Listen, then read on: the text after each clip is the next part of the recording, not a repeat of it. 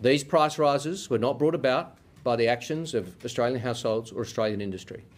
They are brought about by Vladimir Putin, and they are brought about by Australia being ill-prepared for such a crisis because of 10 years of policy dysfunction. Hello, and welcome to the first episode of the Baseload podcast for 2023. The opening clip was Federal Energy Minister Chris Bowen back in December 2022 claiming victory over common sense as he explained that price caps for coal and gas were being implemented with the assistance of state governments and the federal crossbench. The national electricity market and Australian energy policies look very different at the start of 2023 compared to the start of 2022. State and federal renewable energy targets have ramped up, with the 82% federal target superimposed on top of state target increases in Victoria, New South Wales and Queensland. This episode, I want to try and look ahead at some of the biggest challenges for consumers as a result of these policies. First though, for new listeners, a quick recap on my thoughts on how gas, coal and electricity policy should be managed in Australia. Number 1. What is the point of a federal energy minister? The supply of electricity and the development of resources, including coal and gas, are state responsibilities. A federal role should only be a coordinator, a role that helps to iron out disagreements between states, or maybe get involved when a project crosses state lines, for example, gas pipelines or electricity interconnectors. It's a sidebar at best. Federal energy ministers have unerringly failed to improve anything for Australian consumers since the national electricity market as we now know it was bureaucracied into existence. Get rid of them, delete the portfolio. If anybody thinks I'm wrong, and that some long-term consumer benefit has resulted as a result of federal energy policy, by all means let me know. Number 2. No Australian policy can change global emissions. Even if we turned off all the power points and sat still until we died, global emission increases would replace our 1%, in weeks. Therefore, Australia should have no emissions reduction targets. Our emissions policy, at the very most, should only be a commitment to not increase emissions beyond our 2007 peak. Even if our emissions remain at the rate they were in 2007, our contribution to the total would be reducing. If emissions reduction is a high priority for you, and if context like that grates on your soul, or whatever, perhaps take a break from facts for a while. Number 3, rooftop solar subsidies. Arbitrary technology targets in the electricity sector, and the raft of subsidies and incentives available to renewables need to be phased out as fast as possible. There aren't many sadder sights than a wealthy 50-year-old boasting about his 15 kilowatts of subsidised rooftop solar and not paying any electricity bills, while the neighbour down the street is a 90-year-old single pensioner who pays $350 a quarter for electricity. Take, for example, the 15 kilowatts of rooftop solar, which without subsidies would cost around $20,000, which is close to 10 years of electricity bills. Squeeze that down to $15,000 or less, and suddenly that wealthy individual, because who else would pay years of electricity consumption up front? That wealthy individual is closing in on a 5-year payback. In the meantime, that money would normally collected from bills would flow through the system, contributing to distribution networks, transmission networks, and generators. Well, that money's gone from the system. It's no mistake that Productivity Commission reports and ACCC reports have for years recommended the elimination of rooftop solar subsidies. It's an inequitable wealth transfer advantaging the wealthy, and everybody knows it. Rooftop solar subsidies are not good government. Number 4. Energy scarcity is not good government. I had a discussion with a work colleague just this week, and he actually said to me that electricity should cost more so that we'd use less energy per capita, and as a result we'd help the climate. This is a bad argument. I replied that if per capita energy consumption was the measure, then countries like Africa and Pakistan would be at the top of the list. He then said that energy efficiency should be the goal. I said, sure, there's some merit in efficiency, some value. An obvious example is fuel consumption in vehicles. As technology improves, efficiency increases. But if I took the $30,000 I spent on a 2021 Hyundai Tucson and instead kept my 2008 Toyota RAV4, I couldn't because it was written off. That's a different story. Anyway, if I'd kept that $30,000 at 10 litres per 100 kilometres and say $2 per litre, that $30,000 spent on a new car would have purchased 15,000 litres of fuel and gotten me around about 150,000 kilometres, and that's another 10 years of fuel for me. What I'm trying to make obvious is that efficiency improvements require spending money that the non-wealthy, those who can't afford the subsidised rooftop solar, or may not even have their own roof to put it on, cannot afford. If you can't afford to access the efficiency savings, your only cost-saving option is to consume less. And that's what we see. What does help people, the most amount of people in businesses and industries, is lowering the cost for everybody. Number 5. I mentioned subsidies for rooftop solar, but I need to cover the large-scale stuffs too. There is a place for subsidies, and that is to reduce financial risk for a new technology or a startup. That is good government. Help entrepreneurs invest in people and ideas. But 2 decades of subsidies and incentives for large-scale wind and solar, and now batteries and electric vehicles and hydrogen, this is bad government. These subsidies are not de-risking startups or new technology. This is completely eliminating risk for big corporations. A good example is a wind farm like Mount Emerald outside Mareeba in North Queensland. A 12-year offtake by state government corporation Ergon completely insulates the operator from market variability. They don't care about the market price at all. But why does it matter? Surely it'll all work out in the end, right? Chris Bowen, remember he's the federal energy minister, is telling everybody that wind and solar will lower their electricity bills. Well, when you listen to his clips, he doesn't actually say that. He just says they're cheaper. It's the cheapest new energy. We are totally committed to getting more renewable energy into the system to reduce power prices because, unlike the Liberal Party which thinks nuclear is the answer, that's the most expensive form of energy, we know, the science tells us, renewable energy is the answer. It is the cheapest form of energy. That was Chris Bowen on Sky News in September last year. Notice he says reducing power prices. He doesn't say reducing the cost to consumers. Maybe he thinks it's the same thing. I don't know.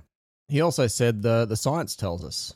And of course, politicians have been using the phrase the science to shut people up for a couple of years now.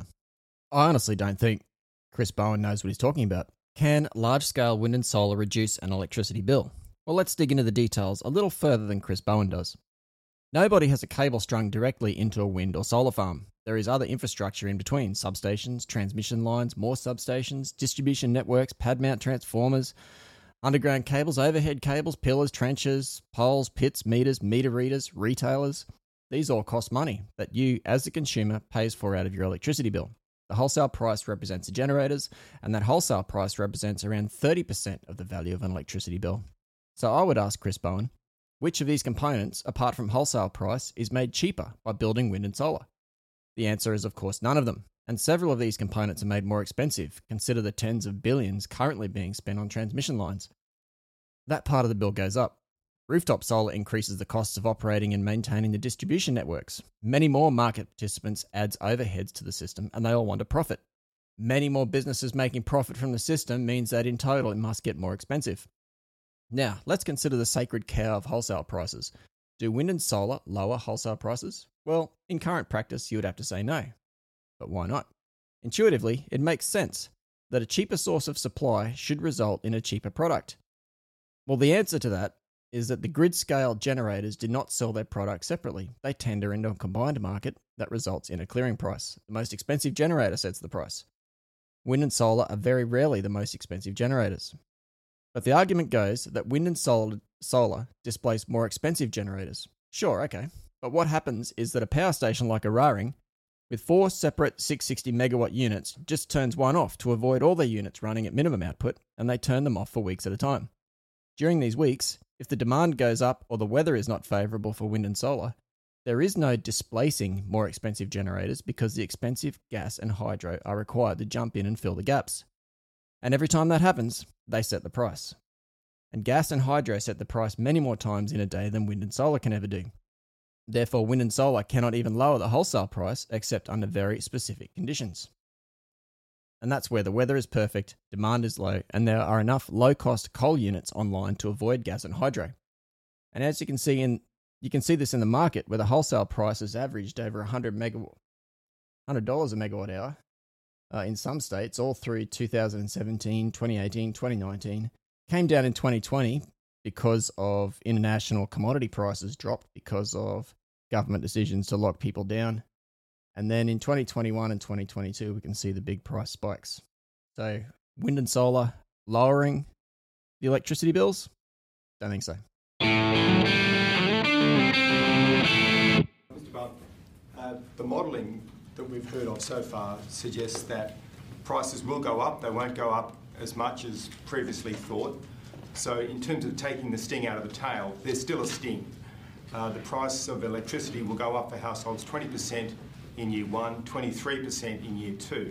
So that's still a significant increase. What's your message to Australians who might be watching this or may be seeing the news tonight and might think, well, hang on, as you say, it's Australian gas and Australian soil.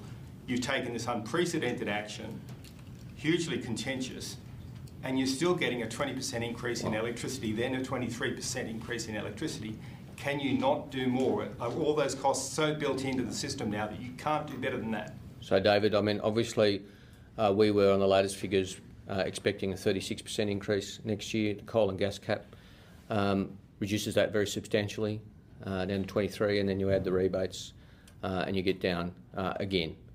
We have never claimed, not once have we claimed that this is a magic bullet or we'll see prices go down next year. And I challenge you. I know you're not asserting that, but for the sake of the argument, I'm asking. I understand. I understand the question. I'm answering. Nobody could point to anywhere where the Prime Minister, the Treasurer, or I have said, hey, we're reducing energy prices magically in the next 6 months. Minister Bowen there taking questions about his gas price cap and the effects. He did challenge people to find when his government had said the prices would come down. Here's some election promise revision. Labor's plan to create jobs, cut power bills, boost renewables and reduce emissions. Intent on not repeating the mistakes of the last election campaign, this one full of detail. Labor's Powering Australia plan is fully costed. And targeted at the hip pocket, promising to cut electricity bills by $275 a year by 2025 and $378 by 2030 and create 600,000 jobs, 500,000 in the regions. The world's climate emergency is Australia's jobs opportunity. We all remember those election promises. Reducing prices, creating jobs, lowering emissions, etc., etc. But the gas price cap, who does it affect and is it helping anybody? There is some correlation between the announcement of the gas price cap and lower domestic gas prices. However, that can be better explained by looking to Europe. Remember, European countries like Germany's pursuit of international gas pushed international gas prices to new records. But Europe had a mild start to winter with fuller than usual gas storages, and as a result, the global gas price has dropped back to usual levels. This is also reflected in Australia with gas prices now down to the $11 range, and electricity futures also coming down. For parallels, look to the US, where gas futures are down around $3 US or $5 Australian. So how have local consumers navigated this period? Here's Nick Tandy, General Manager of Polyfoam Australia, who was interviewed on ABC Radio early in January. So walk us through your year in energy prices and how the price spikes and the volatility has affected you this year. Pretty dramatically. We had a contract with Western Energy a couple of years ago, and the government pulled out their right to operate. So we went from $7 a gigajoule to $40 a gigajoule in a 3-month span. And for us, that means about $240,000 a month additional gas costs. I'll pause it there to do a couple of quick sums. If you take the $40 a gigajoule and subtract the original $7, they're paying an additional $33 a gigajoule. So that extra $240,000 a month over 33 puts them at around about 7,200 gigajoules per month, whereas previously they would have been paying about 50,000 a month, so almost 5 times. The other piece of information mentioned by Nick Tandy there was Western. The WESTON is the name of the company.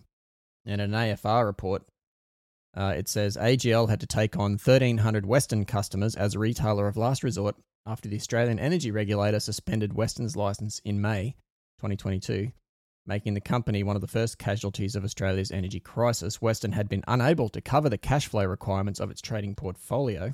AGL, as the retailer of last resort, inherited the customers and placed a lot of those customers onto default market offer plans at a much higher rate than their long-term contracts. And obviously that's been expressed there by Nick Tandy in his $40. And in the AFR article, the Tier 1 retailer said it needed to do this to cover the cost of buying supplies on the spot market. So you can see there that additional demand, if AGL didn't have existing contracts to cover that much demand, they need to go and source that from the spot market. Nick Tandy continues the interview. We were immediately transferred to what they called the retailer of last resort, which was basically whoever that had been designated the supplier of gas to the area, and I think that was AGL at the time. and instantly reverted to $40 a gigajoule. And we had to then renegotiate contracts with somebody, which we ended up getting put in place for about $30 a gigajoule. But from 7 to 30 was pretty painful. What is the term of the contract that you renegotiated, this $30 a gigajoule contract? Initially, it was for 12 months to give us time to find, hopefully, a better contract. And in the last 12 months, we've been able to negotiate a slightly reducing rate. So it's around $29 going down to $20 over the next 3 years. So we're pretty well tied up in a contract for another 3 years at 29, reducing to 20. But how that's going to be affected by the government's decision, we're totally unsure. We've got no information whatsoever how that's going to affect us. So let's step through this for a second. We have a gas retailer with customers on contract for $7 a gigajoule. Presumably, these gas retailers are not insolvent at $7 a gigajoule, meaning they are making a profit purchasing gas from the market at less than $7. Also, presumably, the gas retailer is ducking and weaving through the ups and downs of the spot market, looking to increase their margins by sourcing lower cost gas wherever they can. So, of course, that lower cost gas existed. Then suddenly, global gas scarcity hits because Russian gas is boycotted in response to the Ukraine invasion. European countries and others, desperately looking for gas to keep their economies running and stop their citizens from freezing in cold Northern Hemisphere winters, offer more for spot cargoes, pushing spot market gas to record highs. Gas retailers in Australia, previously able to make a profit selling $7 gas, now find themselves unable to afford to buy gas on the spot market, therefore cannot remain solvent. Chaos ensues. This is $1 million a year impact across a Polyfoam group. Additional $1 million. Well, what do you do with that additional $1 million in costs every year? Do you absorb it? Do you pass it on? What do you do? We don't make that sufficient profit to absorb $1 million. So sadly, our customers have to pay it. It goes under the price of the goods, which, by the way, means end public. So we can see inflation and increased costs unfolding in real time. The question from the ABC interviewer, I'd expect nothing less from them, that private companies, can they just absorb these costs? Well, that's pretty ridiculous. There was one reasonable question asked of Nick Tandy, and that is, can they look for other sources of energy apart from gas? Basically, we use gas to run a steam boiler to make steam, which is how the plastics fuse together. And we've explored electricity. We've explored a number of options as to how we can make the amount of steam we need. And solar, electrical, every other option at this stage is 3 to 4 times more expensive than gas, even at the exorbitant $40 a gigajoule. Electricity still doesn't compete. This is the government of Australia acting in the national interest, working as a good government does. I mean, renewables are the cheapest form of energy. Every expert acknowledges that. One of the biggest impacts on electricity consumers this year will be the closure of Liddell Power Station on 28th of April, just weeks after the New South Wales state election scheduled for 25th of March 2023. I'm recording this in the last week of January 2023, and summer has arrived, with most of the week reaching over 30-degree days. Most would agree this is typical summer weather for Australia, hot and humid. The New South Wales electricity grid sees peak solar output around 2 p.m, while coal output ramps up from a minimum at midday, peaks at 4 p.m, and bottoms out around 3 a.m. This last week, the New South Wales coal-fired power stations have been ramping up to meet the summer evening demand, with some stations seeing over 90% output in the peak periods. Since early January, Liddell has lifted its output to almost 1,000 megawatts. It just makes that capacity available to AEMO and offers that capacity at very low prices, about minus $965 a megawatt hour, to ensure dispatch. And that's the way Liddell has been operated for a couple of years now. On Friday, the 27th of January 2023, New South Wales coal power output reached a peak of 7,429 megawatts, from a total capacity of about 9,000 megawatts. Remembering, Liddell has one unit offline since April 2022, and the remaining 3 have been derated from 500 megawatts to around 320 megawatts. So, we do the calcs, and we get 7,429 divided by 9,000 equals 0.82. That's all 5 New South Wales coal-fired power stations, including Liddell, at 82% capacity. Now let's remove Liddell's 1,000 megawatts from the total. That means 7,429 megawatts must be delivered from 8,000 megawatts of capacity. And that means that after 28th of April, for New South Wales to meet demand on a hot day, the remaining 4 New South Wales coal-fired power stations must operate at 7,429 divided by 8,000 equals 92.8% capacity. Now, this is crude, and there are other factors like how much wind is blowing, how much is being imported from Victoria, Queensland, and South Australia, sometime in the future via Energy Connect. But the obvious trend is not electricity surplus, is it? And I'm sorry, but having electricity surplus at 3 a.m. or 12 p.m. doesn't count. The phrase meeting demand does not implicitly include when the weather is favourable. But that's where we're going. Note that I didn't say other factors like wind and solar, because the peak period for dispatchable generators is when solar has gone to bed. So, to replace coal, you need to address the peaks, in this case, 7,429 megawatts. And batteries won't do it. Let's take the period where coal ramped up from minimum overnight load on Friday 27th of January through the afternoon and evening peak and returned to the overnight baseload of 5,000 megawatts. The total output for New South Wales coal in that 14.5-hour period was 90 gigawatt hours. Now, we remove the 5,000 megawatt baseload and focus in on just the increased output over the 5,000 megawatts during that period. We do that by multiplying 5,000 megawatts by 14.5 hours. And we get 72.5 gigawatt hours. That leaves 17.5 gigawatt hours. So if we take 90 minus 72.5, and I get 17.5. So that 17.5 gigawatt hours is the electricity output during the peak period by New South Wales coal plants over and above the overnight baseload of 5,000 megawatts. We also have the difference in the instantaneous power, which is 7,429 minus 5,000 is 2,429 megawatts. The biggest battery in Australia is the Victorian Big Battery, officially opened in December 2021. This is rated at 300 megawatts and 450 megawatt hours. So let's deal with the instantaneous output first, the megawatts. If I take the gap, 2,429, and I divide it by 300 capacity, I get 8.1. So let's be generous and round down to 8. So we need 8 of these biggest batteries in Australia to cover the instantaneous gap in megawatts. Let's now look at the megawatt hours, the area under the curve, or the output over time. The assumption here is these batteries are fully charged going into the 14.5-hour period. So we have 8 of them.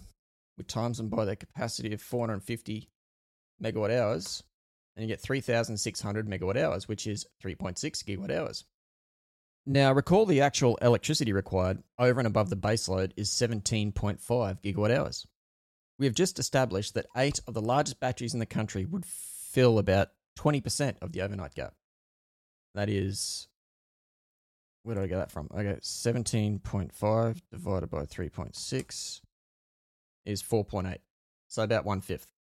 And then after that overnight gap, they need to be fully charged before the next peak period starts. So again, crude examples, and I've left out expensive gas and hydro, but it does serve to make the magnitude of the problem somewhat clearer. My question about Liddell is not around will power prices go up, that's clear, and was mentioned in the April 2020 report of the Liddell Task Force, where it flagged the risks of closing Liddell without suitable replacement. My question around Liddell surrounds will somebody blink first? With the election coming up, you have the likely next Premier of New South Wales is Labor, and they will have the perfect opportunity to say the Libs stuffed it up, we need to keep Liddell open, or at least some of it.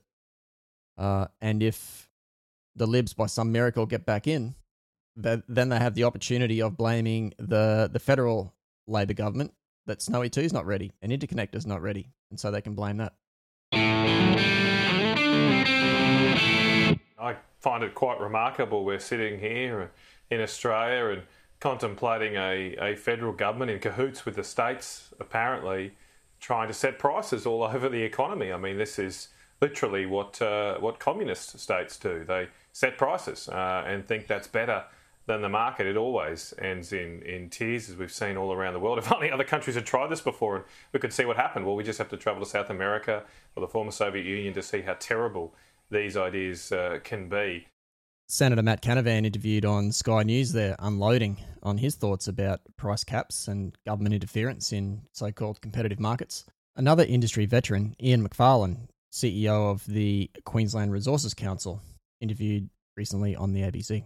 This government and governments in Australia are prepared to interfere in a market which is supposed to be a commercial market, which operates in a commercial way and is based on the risk and reward system that we all know so well. So if you look at the impact of this, you've seen it in the various companies' statements, be they Australian-based companies like Santos, or be they international companies like Shell or Chevron, be they companies like Woodside, which again is an Australian company.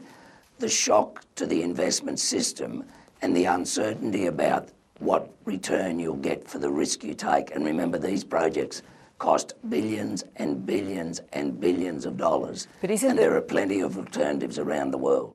McFarlane's last point is critical. There are, of course, other places for these resource companies to get the product that's in demand. Take coal, for example. Australia exports 20% of the world's coal. Indonesia, 43%. Russia, 17%. South Africa, 6%. And Colombia, 5%. These are figures from Resources and Energy Quarterly.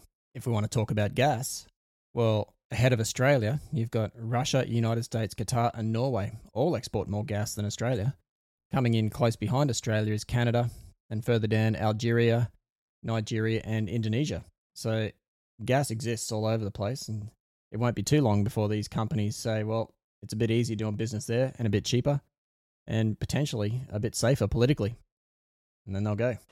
Well, if we could turn just briefly to coal, which will be a matter for the states. The vast majority of coal used to generate electricity in New South Wales and all the coal used to generate power in Queensland is already contracted below the proposed cap of $125 a tonne. How likely is it that prices might rise above that cap and trigger some compensation claims?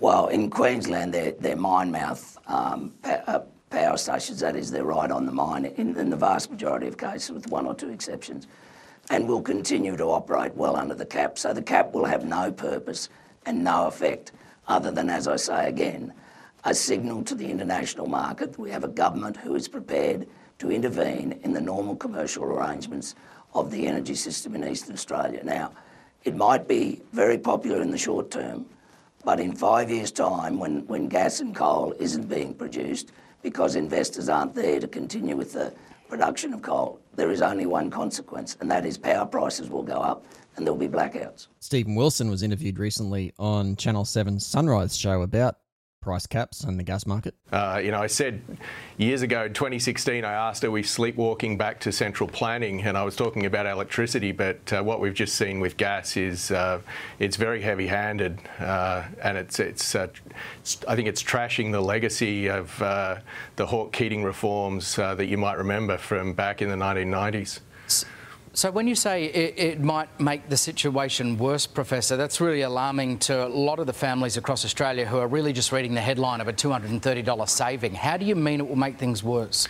Well, we might see rationing. When you start capping and controlling prices, there is a risk of rationing. The risk is that this will ripple into the power sector. I think there's all kinds of risks in front of us. It's certainly not a magic solution. When you say rationing, you mean it won't be there when we need it? Well, there's not enough to go around. That's what happens. It happens in any market when you start controlling prices like this. So the sorry, Professor, please continue. Yeah. No, I mean, especially when you're doing it in a rushed and ad hoc way like this. This is the government of Australia acting in the national interest, working as a good government does.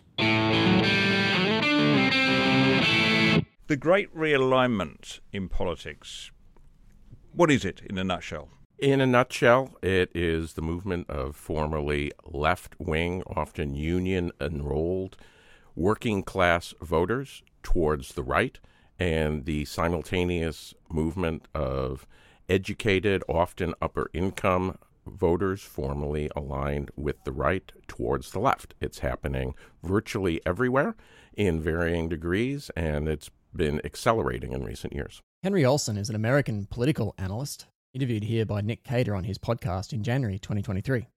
Olsen's take as an outsider looking in at the Australian political system is illuminating.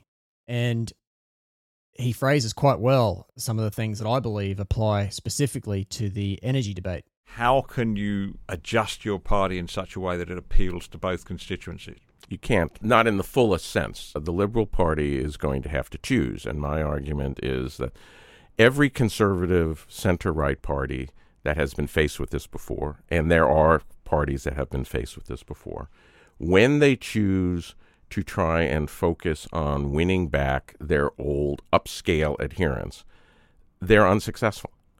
And the reason they're unsuccessful is they can't go far enough to the center on the politically salient issues that are driving those upscale voters away and keep their party unified. So then, because the core of every center-right party are people who are economically liberal to moderate and culturally conservative to moderate. The more you make it a party that embraces globalism, the knowledge economy, innovation, and cultural liberalism, the more you both split your leadership from its own base and drive away the potential working class voters you get, while still not being strong enough on those issues to attract 100% of the people who you lost to begin with. This is the crisis of Malcolm Turnbull in the 2016 election, and the Liberal Party saw it couldn't go in that direction, but it has still not solved that question. And the Conservative or the right wing or whatever you want to call them, these parties won't solve that question by leaning in to the green left teal model, which as we've discussed in this episode, cannot lower energy costs regardless of how bastardised energy markets end up. What we are seeing is political meddling in critical systems by amateurs with no idea what they're doing, purely to appease a section of voters. Olsen continues. If neither party adapts to this to create a new majority, what you will see is more of that one-third, one-third, one-third, and then the Labour will necessarily have to govern in coalition with Greens or with Teals, but that will create their own splits. It's harder because for the Liberals to win in that situation because unlike, you said one-third, one-third, one-third, but in a sense what it is one-third, one-third, one-sixth, one-sixth. That Teals and parties of the left are about half of that non-major party vote and parties of the right. But they're concentrated in one party, the Greens. Whereas the parties on the right that are protest parties are splits that they can't win seats in the House. In the Senate, you can create those coalitions, but you can't create it in the House. So as long as that pertains, that movement will slightly benefit Labour in the short term, but then you'll have the question, if Labour wins 70 seats and the Greens have 6 or 7, keep the 4 they have and pick up a couple more from in inner urban areas, probably from Labour, what's the price of that coalition? It drives them to the left economically and it drives them to the left socially. That creates a pressure for the next election. So what can Peter Dutton, the leader of the opposition and I guess the figurehead for the Conservative side of politics at the moment, what can he offer to voters like myself who think it's all a big pile of shit at the moment, to be honest? So in the energy market, and that's what we're talking about, energy systems, electricity, coal, gas, what options are available? Well, the big obvious one is to bring nuclear into the fold, get rid of the bans on nuclear. That seems pretty obvious. Even more obvious when you realise that the Greens and the Teals and the Labor Party absolutely despise it, most of them. So that's good reason to bring it in the first instance. Another one is that we need to phase out these subsidies, specifically to rooftop solar. I firmly believe if we had our time again, we would either outlaw rooftop solar in the suburbs and the cities, or we would say that there's no feed-in tariffs and you can't export. I think, and there's a few good reasons for that. One of them is, why have all this network infrastructure if everyone's going to be using it, overnight and that's about it, and a bit during peaks? To pay for this stuff, it needs to be utilised as much as possible, and rooftop solar, being small, distributed, inefficient, intermittent, certainly lowers the utilisation of all these networks. It's very disappointing. So yes, get rid of rooftop subsidies. Like I mentioned at the start of this episode, the federal energy minister, what's the point of you? Go away from all sides of politics. And then we need to deal with the large-scale wind and solar. Now, I don't think that's going to be as easy. You can't just flip a switch or pass a law which says no more of that because there's contracts signed. So this is something we're going to be living with for a generation, 20 or 30 years, while we wait for these things to fade out. I think in the meantime, we've got to get on and build a couple of new dispatchable power stations that will operate at low capacity factors in the first half or a third to a half of their lives. Then as the wind and solar farms turn off in the next 20 or so years, then the utilization and capacity factor of these new power stations will increase. I think that's the model that should be adopted. A side that continues to be intransigent will eventually drive the middle to the other side if the other side is open to forming a majority and is not equally intransigent. And I think what he said there in our energy systems is where we're going. The more and more people can see the reality that the subsidies and the targets don't make any sense. Imagine setting an 82% renewable energy target for the east coast of Australia in 2022 to reach that by 2030. You've got to turn off all the coal-fired power stations and rely on gas and hydro.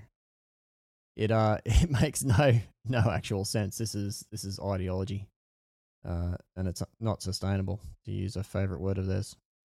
But it's going to be difficult. I mean, we've just got to. It seems like we almost have to wait until it's only the real extreme activists are the ones making noise about this. Olsen had something to say about that too. Go into a climate activist meeting and say, well, we actually need to go slow to bring the people along with you, and you will hear 10 years to save the planet. They won't accept what the middle will give them. The same in the United States is often true on questions of racial tensions. It's, no, actually, we need to say that whites have inherent supremacy because of our history and that they continue to suppress minorities. This doesn't even appeal to large numbers of minorities who don't see themselves suppressed. But the woke activists won't hear of it, and that makes the left's position extremely difficult. Well, Henry, it's difficult on our side of things too, because it's very disheartening presenting people with facts and they blindly ignore it. Thanks for listening. We'll be back in a week. In the meantime, if you like the podcast, hit the like button, subscribe, tell your friends.